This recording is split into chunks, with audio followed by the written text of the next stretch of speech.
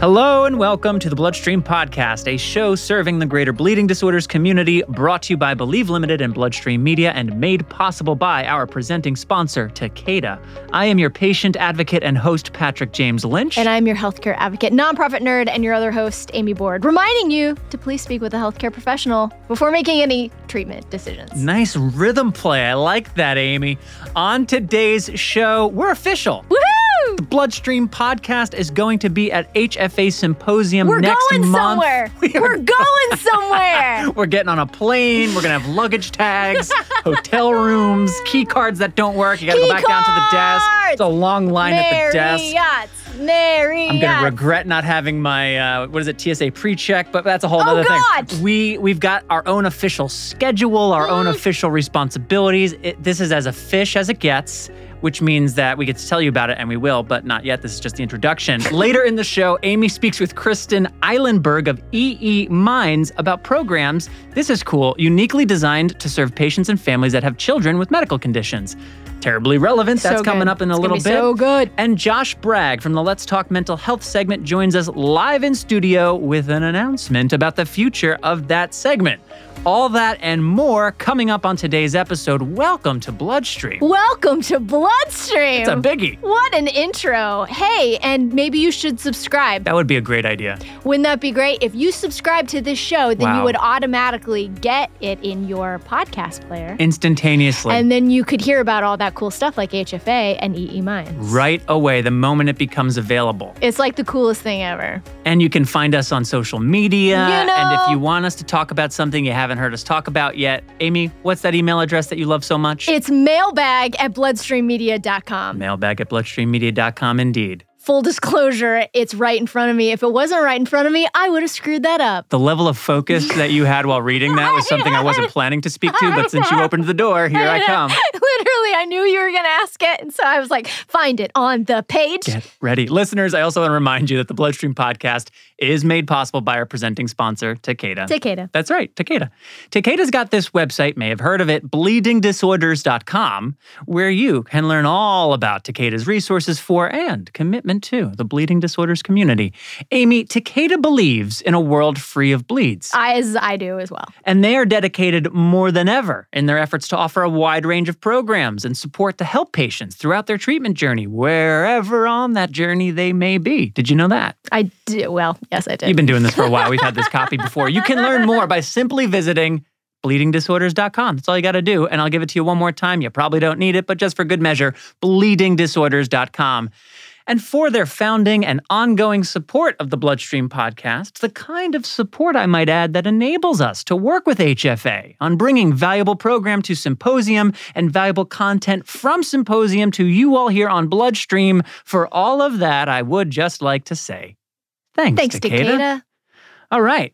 So we've got a couple things to touch on before we bring Josh in and talk to him about, we were just joking about what we may talk to him about, but we're going to talk to him about the Let's Talk Mental Health segment primarily. We've got some medical questions we're going to ask Josh. This is, however, the first episode that we're doing here in March, and as we established last episode, March, in addition to being the final month of Q1, is also Bleeding Disorders Awareness Month. Happy Bleeding Disorders Awareness Month to you, my friend. Happy Bleeding Disorders Awareness Month. A highlight of that thus far has been Washington Days, our National Day of Advocacy.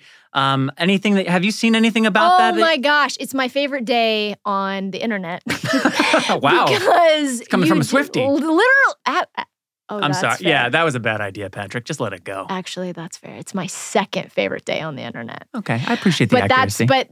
But a very close second. Okay, good. Close oh my second. gosh, everybody crushed. You know, it was remote this year, as it has been the last couple of years, but it's worked so well. So everybody has posted photos of them in their Zoom rooms.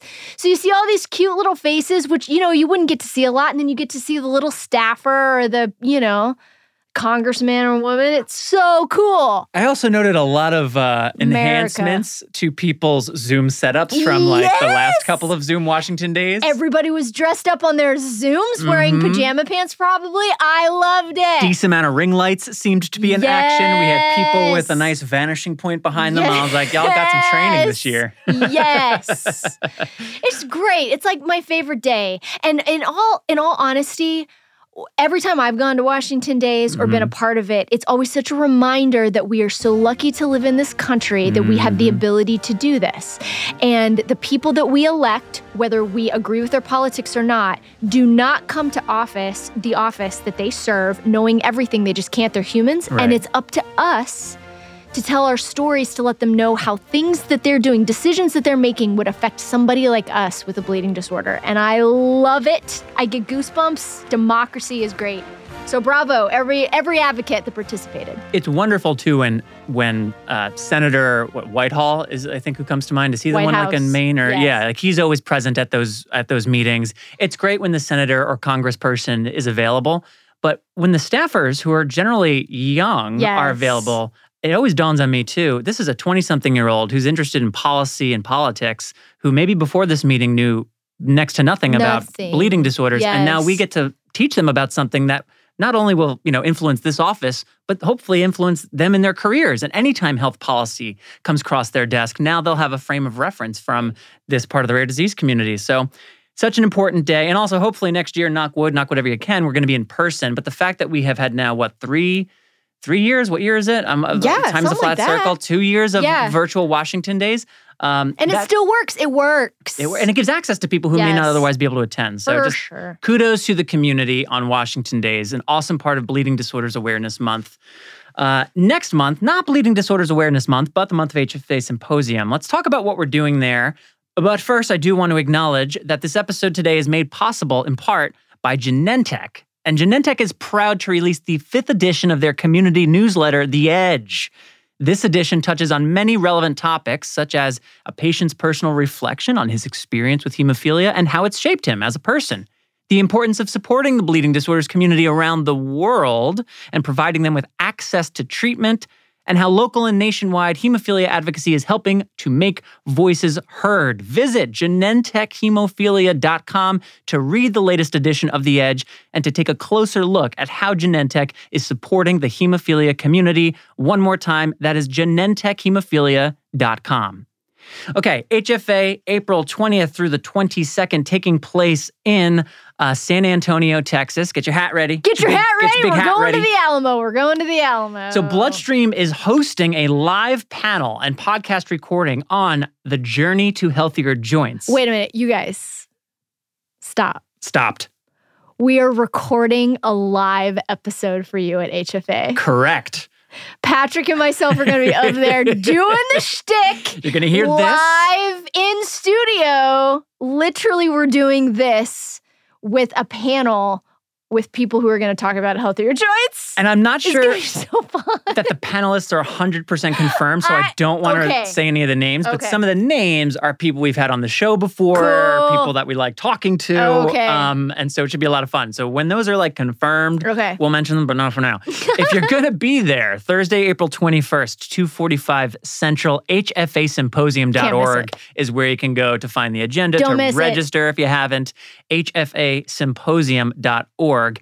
And on April 22nd, on what would be the standard second episode of the month for Bloodstream, we're going to be releasing a live from HFA episode that will include audio from that panel, as well as audio from interviews we're doing with a couple of the keynote speakers, presenters, and attendees. So it'll be an HFA-heavy episode, April 22nd, while the meeting is still going. Yes. Bloodstream will be pushing out an episode full of content from the meeting itself. So keep an eye on all of that. Again, as we said earlier, we are on social media, all the places. So if you want to follow along, Bloodstream's accounts, mine are Amy's. And if you are going to be there in person, this isn't Bloodstream specific, but relative to our total presence, as it were, Bombardier Blood is getting a screening to wrap things up Saturday morning. So again, if you're attending in person Saturday morning, 9 or 9:30, check the agenda. There's a Bombardier Blood screening. I'll be hosting the Q&A alongside, of course, Chris Bombardier. So do check that out. And one more time, HFAsymposium.org is where you can go for the agenda, list of programs, speakers, and of course, to register. Is there anything else about the symposium that we should mention before we move on? No, just is going to be freaking awesome. It's going to be freaking awesome. I can't wait. It's going to be freaking awesome. We've got a nice team that'll be going there, and as we said earlier, we get to go somewhere. We get to be a team on the road doing what we do again. So actually, bleeding disorder community pull up your pants. Our podcast producer, Keith, who we haven't had on the show yet, but he's like one of our favorite people. This is his first bleeding disorder event. Yeah. We're going to have to like throw him into the deep end. Baby. The Deep End with Keith, a new segment on the Bloodstream podcast. We're going to have to get his thoughts. Oh, God. Let's just try to retain his employment. I don't want to throw him too far into the deep end and like completely sink us here, Amy. I know. Things are going well. Everyone on your best behavior. Everybody. And thank you to Genentech one more time for making this episode possible, in part, anyway. And make sure to visit GenentechHemophilia.com to take a closer look at this, the 5th edition of The Edge. The 5th edition of The Edge. Last thing that I want to bring up before we bring Josh in and talk about Let's Talk. Amy, there's been a few articles this morning as I was like, let me look at some of the news that's come out recently. Sure. See if there's anything I want to bring up in particular. Mm-hmm. There's one headline that caught my eye, and the headline is Joint Damage Seen in Hemophilia A Patients with milder disease and few bleeds. This is from something called the Dynamo study that took a look at 51 male hemophilia A patients, median age of 43, randomly recruited, a big observational study. And they were looking at bleeds in hemophilia A and B patients with non-severe disease. So 37% were moderate, 63% were mild. And sort of the bottom line is that they continued to see a decent amount of bleeds in patients. Bleeds were more common and moderate as you would expect. But even in the mild patients, while only 3% experienced elbow bleeds, 41% experienced knee bleeds, weight-bearing joint, unlike the elbow, and 47 ankle bleeds, even more weight-bearing lower on the body. Makes sense. The results, quote from the article here, the results of the study show a substantial proportion of patients with non-severe hemophilia exhibit joint changes on MRI despite low joint bleed rates, with the ankles being the most affected. And the reason I bring this up is because when we talk about some of the novel therapies and what it means to not necessarily be cured of hemophilia, but be living as though you were mild, right? That's been discussed with gene therapy potentially. It's kind of as though you were mild. Luke Pembroke talks about that when he talks about his own experience on a gene therapy trial. We've talked about that in the context of Hemlibra. It's kind of as though you have mild hemophilia. What this article and its data just are underscoring, and I've heard this from different clinicians and anecdotally, I've heard stories from patients. Of course, I have my own lived experience as well. Living with mild hemophilia is living with a bleeding disorder called hemophilia to a mild degree. But it doesn't mean there are not serious things to consider. And knowing that even one joint bleed can lead to lifelong damage, it's not good enough to have mild hemophilia and kind of leave it there. There still needs to be a greater treatment plan, a comprehensive care team assessing what the patient's needs are, because little bleeds, little damage over time lead to great consequence. And if you're someone like me who already has a significant amount of damage, operating quote unquote as though a mild hemophilia patient, that still may not be enough protection to protect me against some of the more compromised areas of my joint. And I've heard clinicians and other patients speak to this. So the reason I just wanted to bring this up is if you are out there and you have mild hemophilia or your treatment plan has changed and you are now operating as though you had mild hemophilia, this is just a little reminder that mild hemophilia is still hemophilia, that joint damage is still bad, and this study is showing it is still occurring in people with mild hemophilia. So make sure not to dismiss what it means to have mild hemophilia. It is still a bleeding disorder. It does still need attention. Hear, hear. Thank you very much, Amy Board. Anything you want to add before we bring in Josh? No! Ooh, you did, though. You added a nice little vocal, whatever that was. All right, well, thanks for indulging me on that joint damage thing. Let's bring Josh in and talk some Let's Talk. So we did it once. We ran into a technical snafu. He's no longer in studio, but he's just down the hall, and he still sounds great. He's Joshua Bragg. He leads the Let's Talk mental health segment and a whole lot more. Josh, welcome back to Bloodstream. How you doing? Well, hey, I'm doing great still. Yes! Not too much has changed since 8 minutes ago when you were sitting over here? No. I'm now comfortably surrounded by horror memorabilia, so I'm at home. You're in your element. Well, let's dive in. I won't force the banter we had earlier. And I just want to ask you this first question. You've been doing the Let's Talk mental health segment now for, Amy, what's it been? Like a year, right? Because the last one comes out in 2 weeks. So it's been a year. Why did you take on this segment to begin with? Well, I'm a natural introvert, but I love people. And like a few years ago, my mom got me it was one of those master classes for Annie Leibovitz for portrait photography. And I've always wanted to do portrait photography, and I've kind of dabbled with it over the years, but it's been more of like a spontaneous thing, and I wanted to take it more seriously. So I did that master class, and I started booking people, and especially strangers that I didn't know, to do these portrait sessions. And what I found through all of them was that it was kind of like a shared therapy session. There was always a point where the guards were let down, we were relaxing and just taking photos and experimenting and being creative together. And then the emotions would come, and we'd be sharing about what's going on in our lives, and it would inevitably get to whatever kind of intense experience that person is feeling or I'm feeling. And it was just like great to talk about it. And as I look back in my life, I've always been that person. I was that person in high school and college that everybody called the second something went wrong. I guess I'm a responsible person. I don't know, but I'm not like...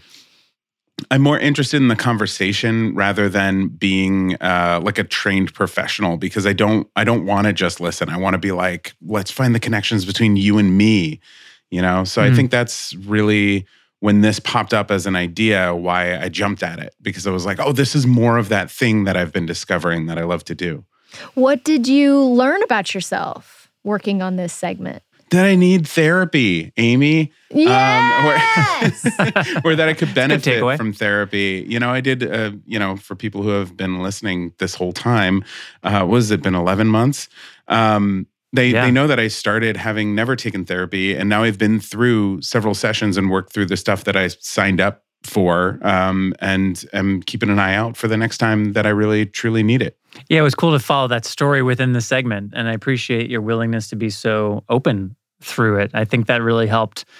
I mean, I know you well, and I know, generally what you're doing with the segments, but each time I was learning and struck by your vulnerability and openness, and it helped me access like ways I could relate to you and the content of the segment. So I think it really, from a listener perspective, I think it really helped people, your willingness to be so open. So thank you.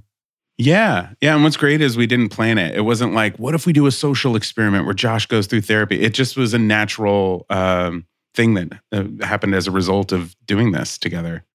So what is something, Josh, that you've learned about mental health and wellness in general from working on the segment?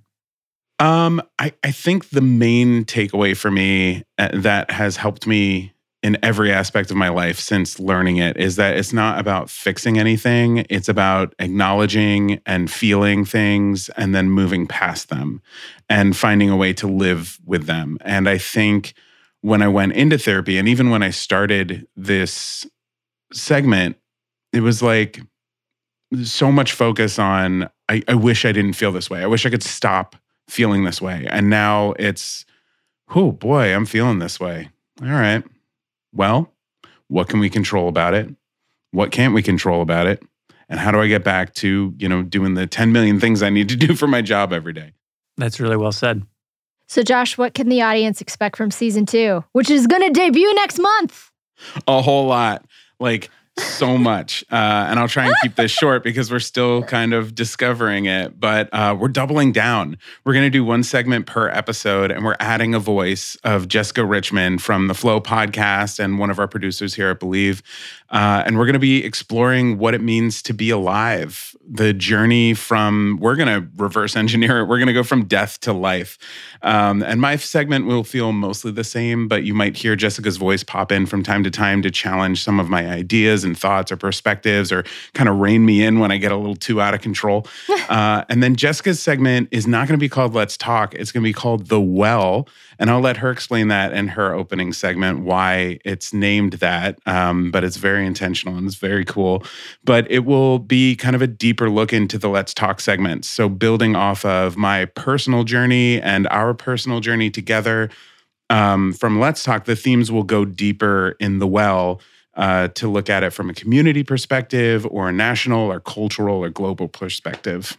Wow. They're doing pretty good in those writing meetings, Amy. I know. We better up our game, my God. We had one of them so our far. Writing meeting. But Jessica and I are big thinkers, and so hopefully we're not biting off more than we can chew, but you can follow along, all year long. Well, that's really exciting. And I do want to take a moment to say thank you to Sanofi for supporting the Let's Talk segment.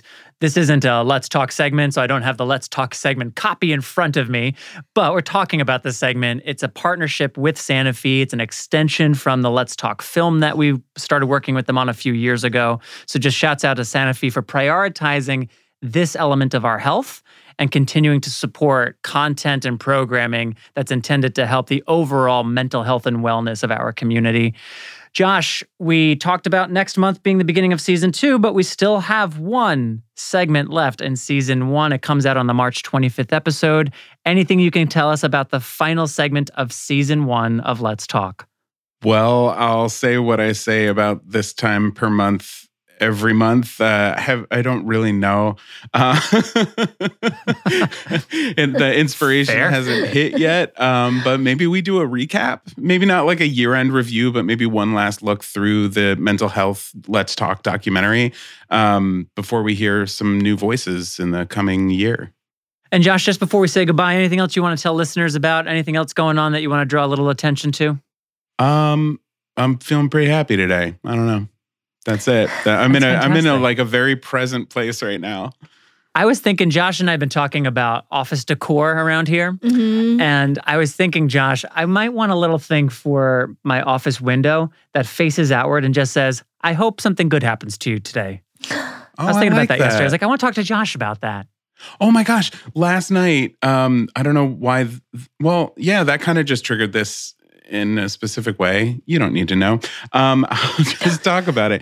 We went out to sushi last night before going to see the Batman, Courtney and I, and we had this server who was 19 years old and really, really nice, really, really young. Uh-huh. And we got to talking towards the end, and she said, I forget how we got on it, but Courtney was like, hey, are you okay in this position? Because I noticed you served us alcohol, and that's like illegal.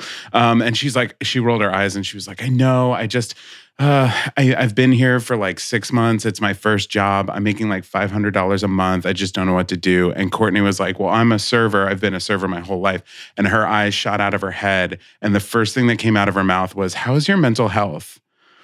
And I just thought that was such a beautiful thing, to like a little window into this next generation that's coming up and how they're living their lives, where someone at 19 years old can be concerned about mental health and know about mental health and be concerned about a stranger and their mental health. And I just thought that was a really beautiful moment. And so we took a moment to talk to her and encourage her about like how to take further steps and make more money in the restaurant industry while she's figuring out the next steps for her life. And it was a really cool little connection.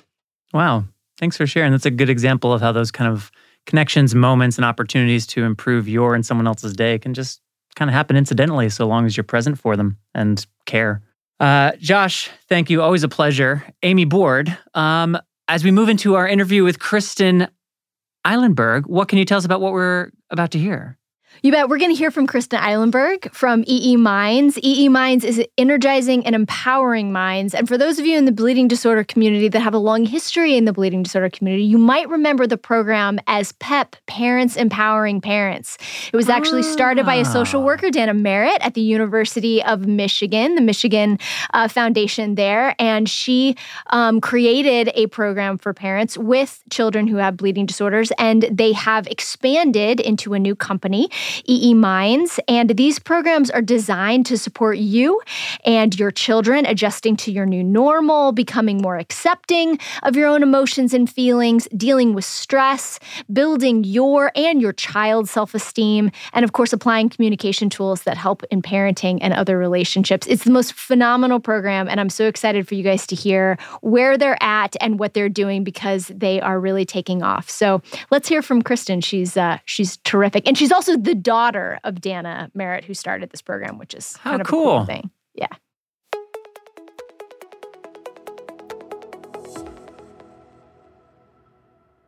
Kristin, hello. Welcome to the podcast. We've had your mom on the Ask the Expert podcast, and now you get to join us. Thank you so much, and welcome. Is this your first podcast experience? No, but thank you for having me. I'm very excited to be able to have this conversation with you today. So, Kristin, tell us a little bit about Energizing and Empowering Minds and how you became involved. So my mom invited me to attend a program at Yale about three and a half years ago. And this was like a shame on me moment, quite honestly, because my mom, my mom, so she's fantastic. And, she's been bringing these parenting programs to the bleeding disorder community for, 20 plus years. And she's traveled the world, and people, like when I meet her, they're always like, "Oh my gosh, your mom is so wonderful, and the programs are great." And like, she's got like fan clubs and stuff like that. And I'm like, yeah. I'm like, I'm the typical kid, right? Like, I'm like, my mom, like, really? Come on, like, serious? And I went to Yale, and Amy, it blew my mind. I mean, like, blew my mind. I watched those families arrive on Friday night and leave on Sunday totally transformed. And I was just like, oh my gosh. And I looked to my mom and I'm like, we've got to get this to more families. Like, we've got to get this to more families. And it's not just the bleeding disorders families that need this kind of stuff. And my mom, in all sincerity, just goes, I agree with you 1,000%, but I don't know how to do that. And I literally was like, roll up the sleeves, like, game on, like, let's figure this out, right? We're going to get it done. And so that's when I started to get involved in trying to figure out how the program could be made relevant for families that are beyond the bleeding disorder community. Tell us a little bit about the programming in itself, what you provide. How does it work for some of our listeners that might not be familiar? Yeah, so the thing that's fantastic about our programs are, it's not just like a program like little Johnny misbehaves and I need to figure out how to manage him. The program really is built for parents of kids with special needs, disabilities, and medical conditions because their world gets turned upside down when they get the diagnosis, right? All of the things that they were managing towards, the expectations, everything just implodes around them. Right. And so mom and many of the social workers and nurses within the bleeding disorder community came together time and time and time again to build a program that addresses those kinds of things that those parents are going through. Because if they're not being aware of how they're responding to the diagnosis, their emotions, then they're not aware of how they're communicating with others, to their child with the diagnosis, to their significant other, to the treatment teams, right? They're not realizing how it's affecting the way that they're parenting and whether or not they're setting up appropriate boundaries for that child. So my mom tells me stories about being in the clinic. And I think you're probably familiar with this. You probably saw this yourself because you were in Denver, right? Yes. Yep. She told me that. Yeah. Gives me all the we down were low. big believers in your mom in this program at Denver. We did it at least once a year. Yeah. Well, and they still do, by the way. They're still awesome champions of this. But a call out to Emily Wheat on that one. She's the bomb, man. We love our Emily Wheat. She's been on the podcast as well. We love Emily Wheat. Oh my gosh, she's the bomb. Okay, so anyway, she said, the thing that happens is the parents and the kids show up for their appointments and the kid is running circles and climbing the walls. Yeah. And the parents just sitting there, just doing nothing, right? Or little Johnny, stop, right? And little Johnny is like telling his parents what to do. And there was a dysfunction, right? Like the parent was carrying so much guilt for the fact that, their genetics caused little Johnny to have the bleeding disorder, that they're trying to make up for it by being, like letting Johnny have everything. And that's not the way to parent. You need to set boundaries for the kids so that they understand what's right and wrong. So they understand what's appropriate behavior versus inappropriate behavior. And then taking all of that forward to, okay, are you empowering your child to be ultimately as independent as they possibly can be when it's time for them to grow up and be adults. And so mom saw this over and over and over again, that these families just, because of the emotion and because of the way they're responding to the diagnosis, they're not parenting to help their kids become independent adults. And so that's what this program, or our programs, because we've got multiple ones now, really help parents get to, is that, like, how can you parent in a way, in lieu of all of these other things that are going on, in lieu of the fact that your kid does have a medical condition, in lieu of the fact that you're dealing with medical appointments and transfusions and all of these different kinds of things, you still have to parent.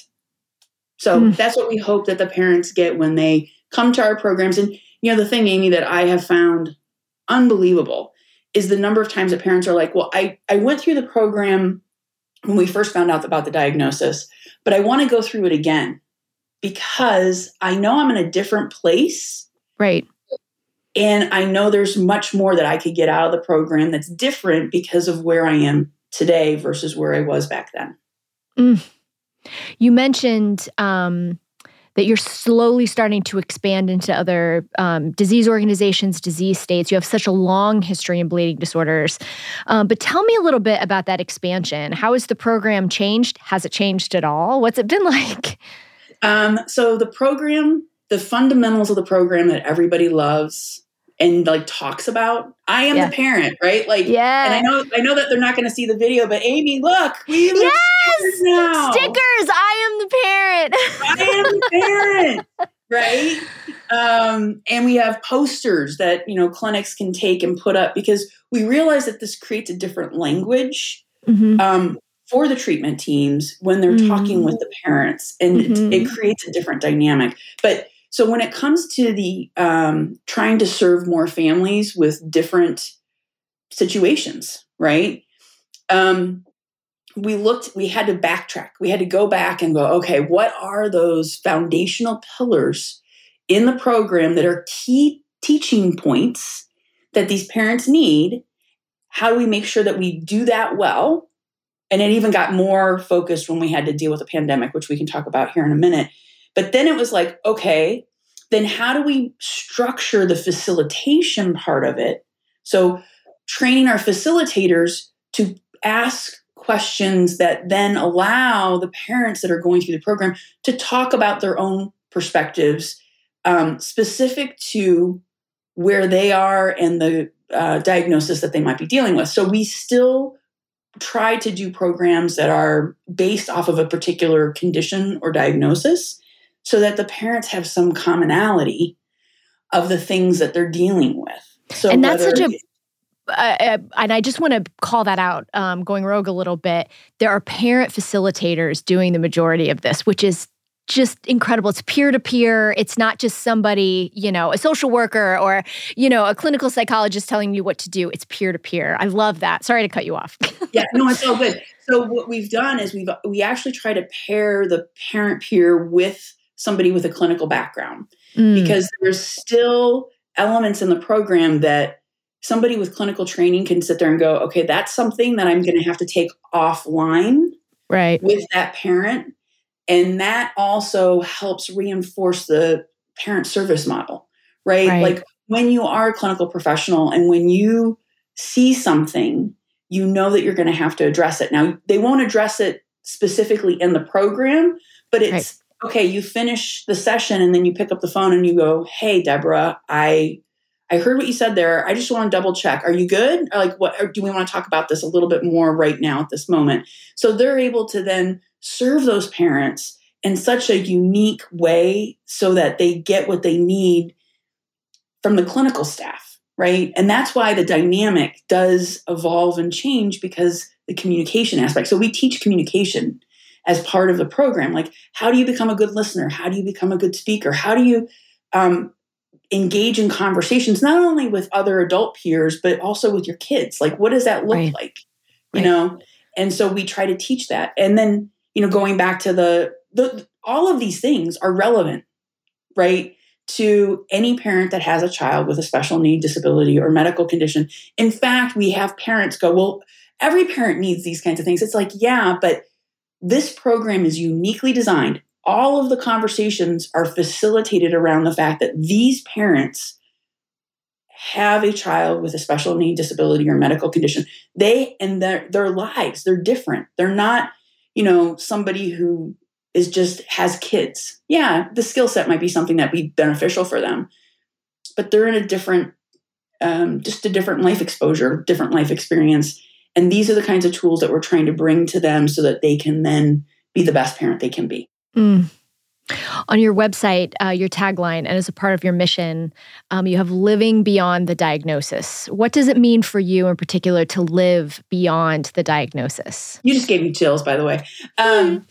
So it is. It's trying to get parents to get beyond that moment. That moment where they found out that their child is not what they hoped for, what they expected. And I think it's, I've been, I guess, lurking. Keith brought that up at the beginning of this. I lurk on Instagram, Keith, just FYI. So we do too. Don't feel bad, Kristin. We are lurkers here at Bloodstream Media. So I have been just following a whole bunch of parents who, and this dates me, vlog on a daily basis about what it's like to live with a child with Down syndrome or cerebral palsy or autism or, you name it. Epilepsy is just blowing my mind right now. I've learned so much about that community just in the last few months. But I'm watching these families and they have to deal with that diagnosis every single day. They're figuring out how to live and how to move forward in lieu of the diagnosis. And I got to give them super props because it isn't easy. And then the fact that they're surviving a pandemic and, the clinics weren't directly accessible to them because many of them shut down and only provided urgent care when needed. Schools were closing. You get exposed to COVID. The whole family has to go into quarantine for 10 days. All of these different kinds of things, in the autism world, all the therapies, the OT, the PT, a lot of that became inaccessible to these families. And these kids just, it's like all their development stopped, just kind of thing. And to watch it like in real time, it was just heart-wrenching, just stab my heart kind of stuff. So I sit here and I go, okay, if they can figure this out and work towards it every single day, then that should be what our mission should be, is helping these families get beyond the diagnosis and live their lives, right? And be the best parent they can be and help their child be as independent as they possibly can become. Now you've given me chills. Oh my goodness. So you mentioned the pandemic. Of course, we have to talk about it. You guys must have needed to pivot and shift. When I attended the program, it was just this glorious, weekend. You got to go away and you're just holed in together with a bunch of other parents. It was just this magical time.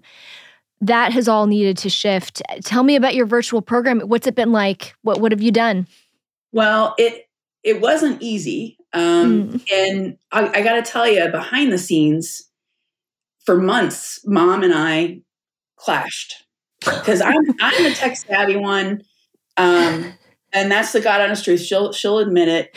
Wait, Dana Merritt isn't tech savvy? Yeah, no, I know. It might become a shock. Love you, Dana. Let's not talk about her calendar woes that she's dealing with right now, okay? But it was one of those things where, because of her distrust of technology, her distrust of the gap between like you and I right now, right? Yes. We're connected, we're having a conversation, but we're geographically separated. Right. And the whole concept of Zoom and video meetings, at the beginning of the pandemic, the vast majority of people had never had this kind of exposure to use these kinds of tools in an effective way, right? FaceTime on our phones. Like, people wouldn't call and do FaceTime, but now that's like 2 years later, that's what we do. Like, I'd rather see somebody's face and talk to them like that than call and just be listening to them now. It's like the whole dynamic of how we interact and engage with each other has changed because of the pandemic. But at the very beginning, we just didn't have those experiences. And so here I am looking at what I had just made the decision of, okay, we've got to figure out how to make this program available to everybody. Right. And then to be watching as everything's locking down, talking to the HTCs and everybody's like, our clinics are closed. We're all working from home, like all of these different kinds of things. And I said to my mom, I'm like, if we don't make this virtual, we're not going to be doing programs for at least a year, because at that point in time, there was vaccine development, but nothing was really for sure. And, right. There was just so many unknowns. So she was like, I don't know. I don't think this will work. I don't think it'll work. And in the end, she finally relented because I of course, I got a little bit of her persistence in my DNA. And so imagine herself trying to deal with herself kind of thing over and over and over again. But anyway, so she was like, fine. And then we had to get over the hurdle of her wanting to be in front of the camera.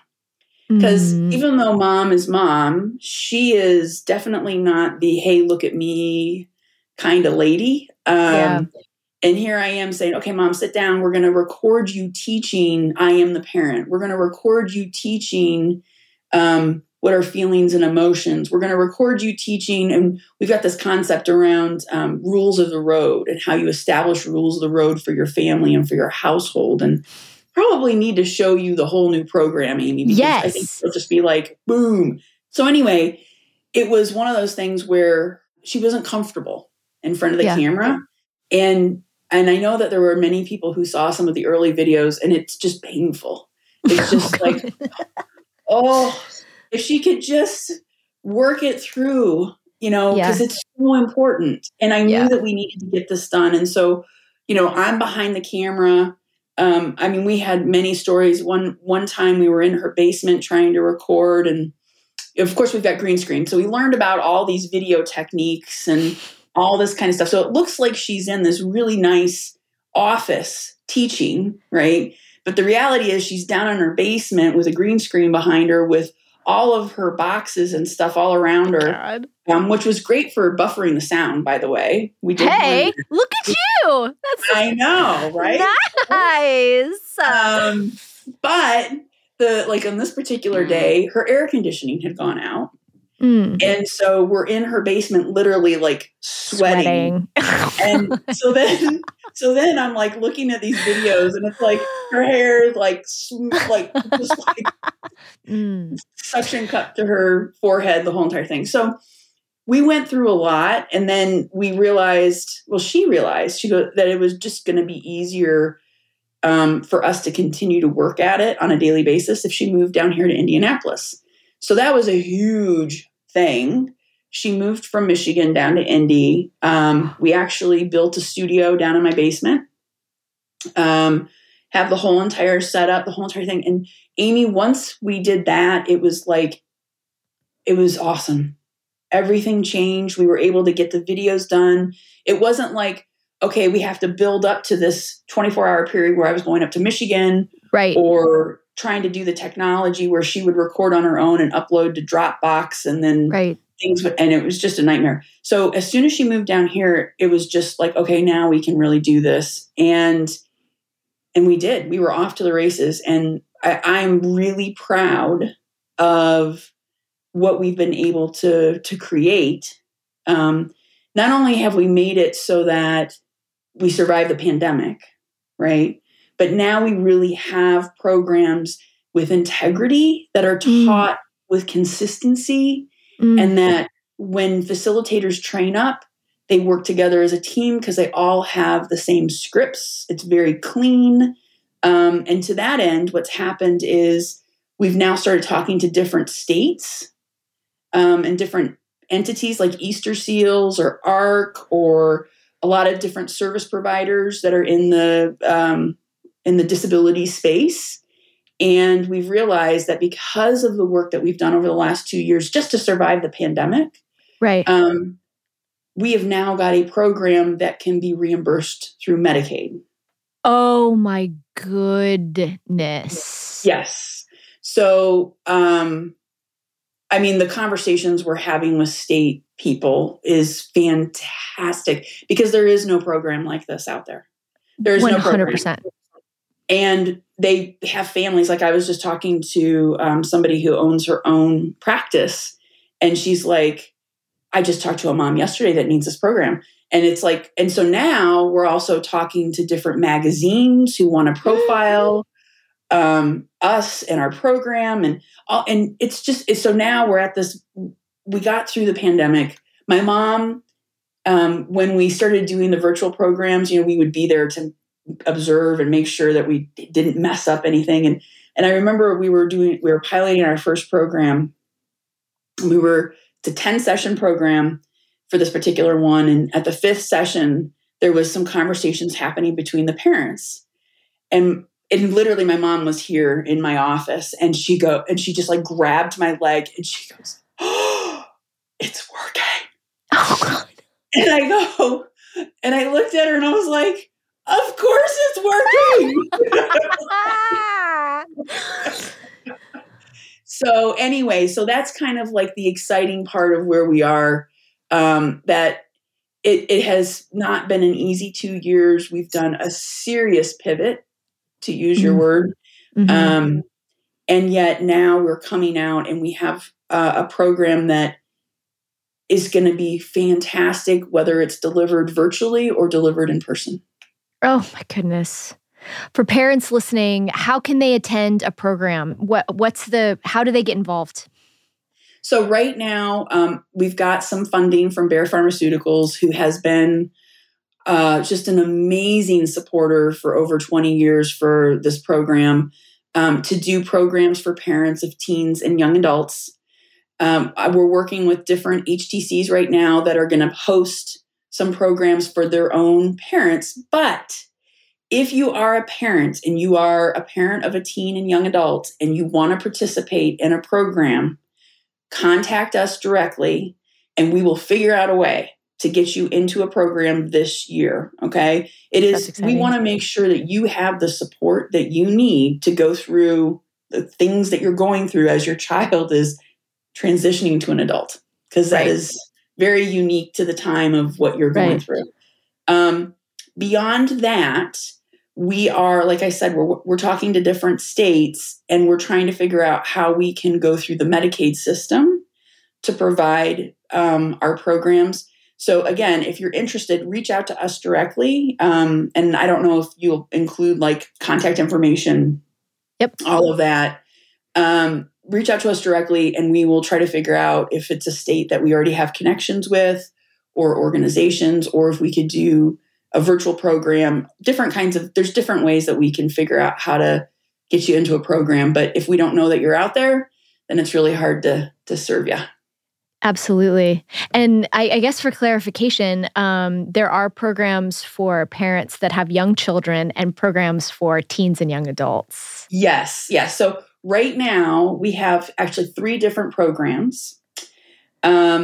So like you said, we have a master's level program for parents of teens and young adults. And that's really speaking to the transition to adulthood and the types of things that those parents are going through, and also navigating just teenage years and emotions and chemicals kind of stuff. Hormones. I should have said hormones.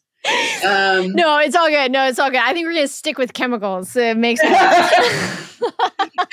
Feels accurate. We have a master's level program for parents of infants and young children. And this is really talking about the point of diagnosis, right? Like what happened there? What were the emotions and feelings, and how are they working that through? The shame, the shoulds, all of those kinds of aspects that happen in that time, and then helping them with just some basic blocking and tackling parenting tools that they need because they've got a young child, right? Yeah. And then we have a third program, which actually came out of the pandemic, which we're calling it Basics. So it's like an introduction to impact. It's 5 sessions long. It's some of our core tools. And what we try to do is we try to recruit parents that are in the similar diagnosed with a similar diagnosis as well as age. And then that way, even though they're going through the basic tools and it's not unique to the different age-related conversations, they still can provide perspectives that help the peer-to-peer element of the program. And really, well, what I say is we're trying to amplify those parent voices. Yeah. And is there any cost to the parent to attend these programs? So right now, we've been trying to figure out how to make it so that it is minimal cost. To participate, whether it's through sponsorships or through waivers or those different kinds of things. We've had parents say, hey, I'm willing to pay out of pocket. We haven't done that yet. And I think it's just our programs, they're about, for the basics program, it's about $500 per parent because we bring in facilitators, right? Right. That know the program, that are trained up, the materials, the videos, the whole entire thing. The master level programs are even more expensive than that. And so we want to be sensitive to those costs, especially since those parents have so many other costs associated with caring for their child. Right. So if we're aware that there's a parent out there, then we're trying to figure out how to, give them a scholarship or do different kinds of things rather than say, hey, it's this cost. Why don't you pay out of pocket? Kristin, I'm so grateful that you came on. It's lovely to meet you. Absolutely lovely to meet you. All the information, folks, will be in the program notes where you guys can get involved, contact Kristin and her team. But before we go, tell me a little bit about the future. What are you hoping for in the future, in the next 3 to 5 years? 3 to 5 years. So based off of the conversations we've had just in the last few weeks, I am confident. I mean, I say that with some hesitation. I guess I should say it like this. I am confident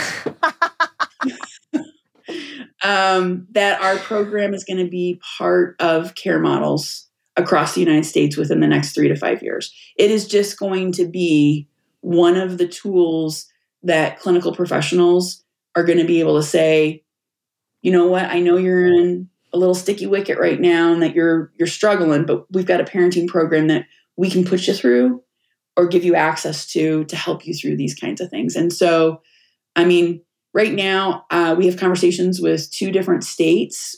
Extremely positive. Just started, Amy, these conversations. But my hope is that, 3 to 5 years, we cover a lot of the United States and that we're really going to be available for the parents that need it. So great. Thank you so much for being here. Thank you for what you're doing for families and for parents and for those kiddos. We really, we are aware and we hope to have you back. We'll have you back.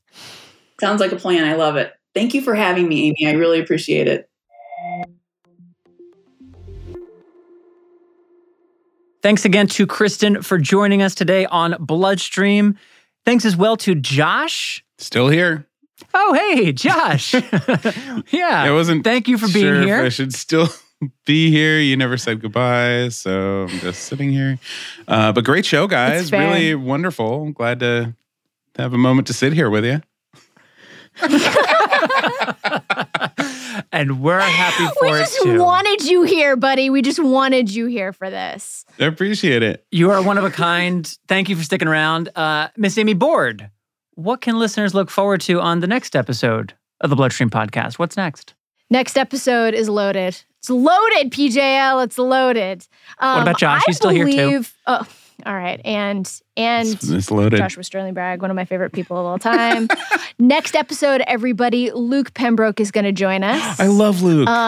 He and Patrick are going to do some blood brother catch-up things. And I'm psyched about that. He might preview his first big trip since being dosed with gene therapy. So we're going to hear cutting edge information from one of our favorites. And we have a wonderful patient segment from a thalassemia patient that I can't wait to introduce you to, Nina, who is just phenomenal. I fell in love with her. Y'all will fall in love with her. It's going to be great. And then, of course, we have the season 1 finale of the Let's Talk segment. Oh my gosh, I got to get to writing. Next episode is loaded, PJL. It's loaded. I got to go, guys. I got to start writing. All right, we'll wrap this up. Thank you, Amy. But Josh, since you are still here, you actually have to do this next part because there's no free lunches in the podcast studio. We're putting you to work. Josh, you're on. Okay. He didn't know this was coming. He's not thrilled that it's happening. Well, all right. So off the cuff reading skills this morning. Oh, am I reading the right thing? This is amazing. Yes, you are. With that is all for this episode. Reminder to subscribe to the Bloodstream podcast wherever you listen. Share your episode with your family and friends and colleagues, and join us again on March 25th. Have a bleeding disorder or health topic you'd like to hear us discuss more? Is there an expert or guest you're dying to hear from? Want to inquire about storytelling and casting opportunities for Bloodstream's podcast or Believe Limited's films? You can email us at mailbag@bloodstreammedia.com or connect with Bloodstream Media on social media.